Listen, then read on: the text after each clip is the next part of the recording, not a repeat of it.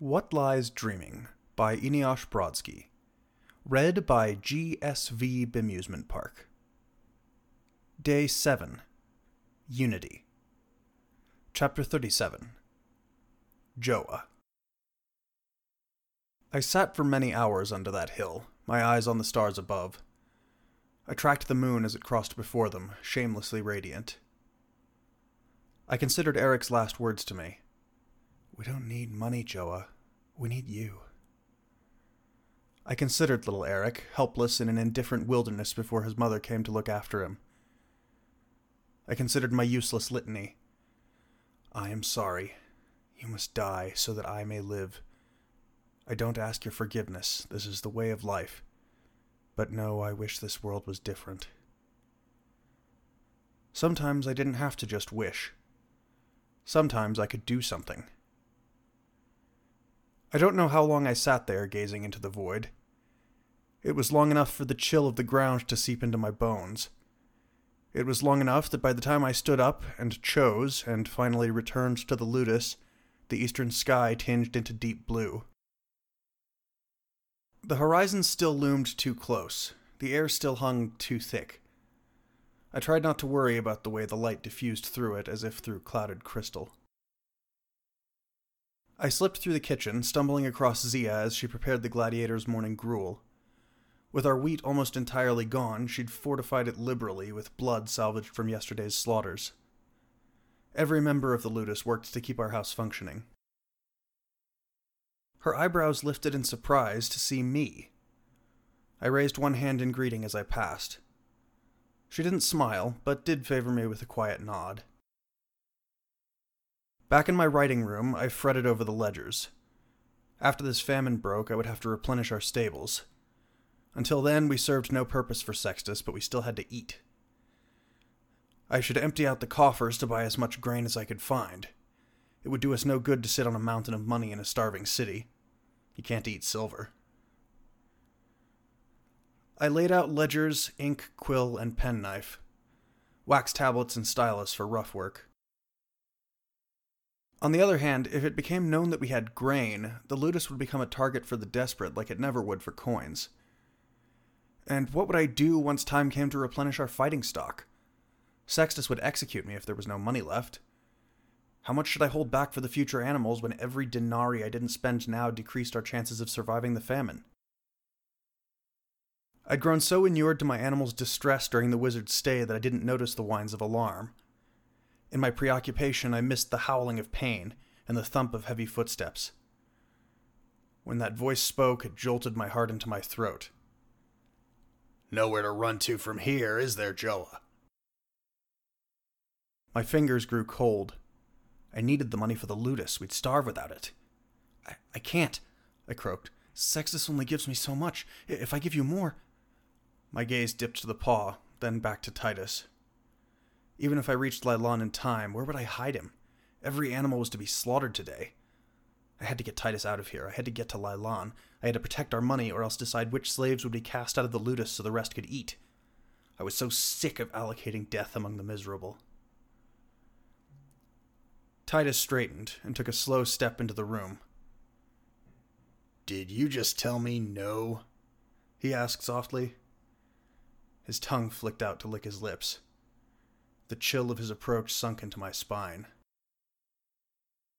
No, I said. I mean, it's not my money to give. Please." Titus stepped forward again, almost seductive. His fingers caressed the dagger at his belt. "I've skinned a lot of animals in my time, Joah. You won't be the first." I skittered backwards, bumping into the desk. I fumbled for my money pouch, praying he didn't notice the trembling. You're right. I am very mistaken. Survival first. My icy fingers stumbled with the drawstrings. "How much do I owe you again?" Fuck, my fingers wouldn't respond. They'd become too numb to pick apart the small strings. I thrust out the pouch toward him. Just take it." Titus's lips curled up at their edges. "Like you could stop me." He advanced, one languid step at a time. "But it's not about the money anymore, Joah." He let my name roll around in his mouth, savoring its taste. With a contemptuous flick, he launched Lylon's paw at me. It struck my cheek and flopped to my feet. "It's about the disrespect." One final step. He plucked the coin purse from my hands, twisted it deftly, and overturned it.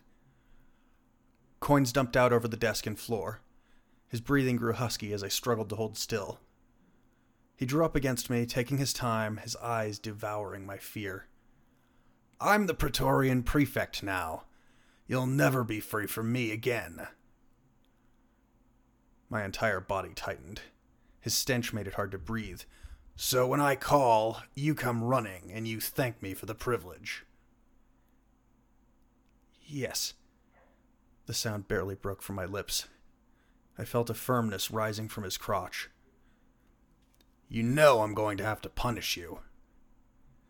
He kept me pinned against the desk with his hips. "You're lucky I'm so merciful."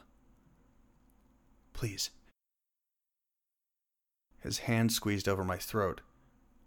"Don't test me," he whispered, his lips brushing my ear. One hand grabbed my shoulder and spun me around. Hands pushed me down across the desk. His thick body pressed into me from behind. One hand on the back of my head ground my face into the wood. He pulled up my tunic. I inhaled sharply, holding my breath, and grabbed the edge of the desk. "Not again. Not again." I heard him spit. I gasped at the first thrust, then bit down on the pain. More than anything in life, I didn't want to cry out. It would draw the others. I couldn't take the burning shame of them watching from the door as Titus used my body, grinding Lylon's severed paw under his feet. Couldn't take their pity on top of everything else. A whimper slipped from my lips, and I wanted to stab my lungs to silence them. It would be over soon. Writing implements wobbled and rolled as the desk rocked. I pushed them away, clamped my eyes shut over stinging tears. I found myself squeezing the handle of my thin desk knife.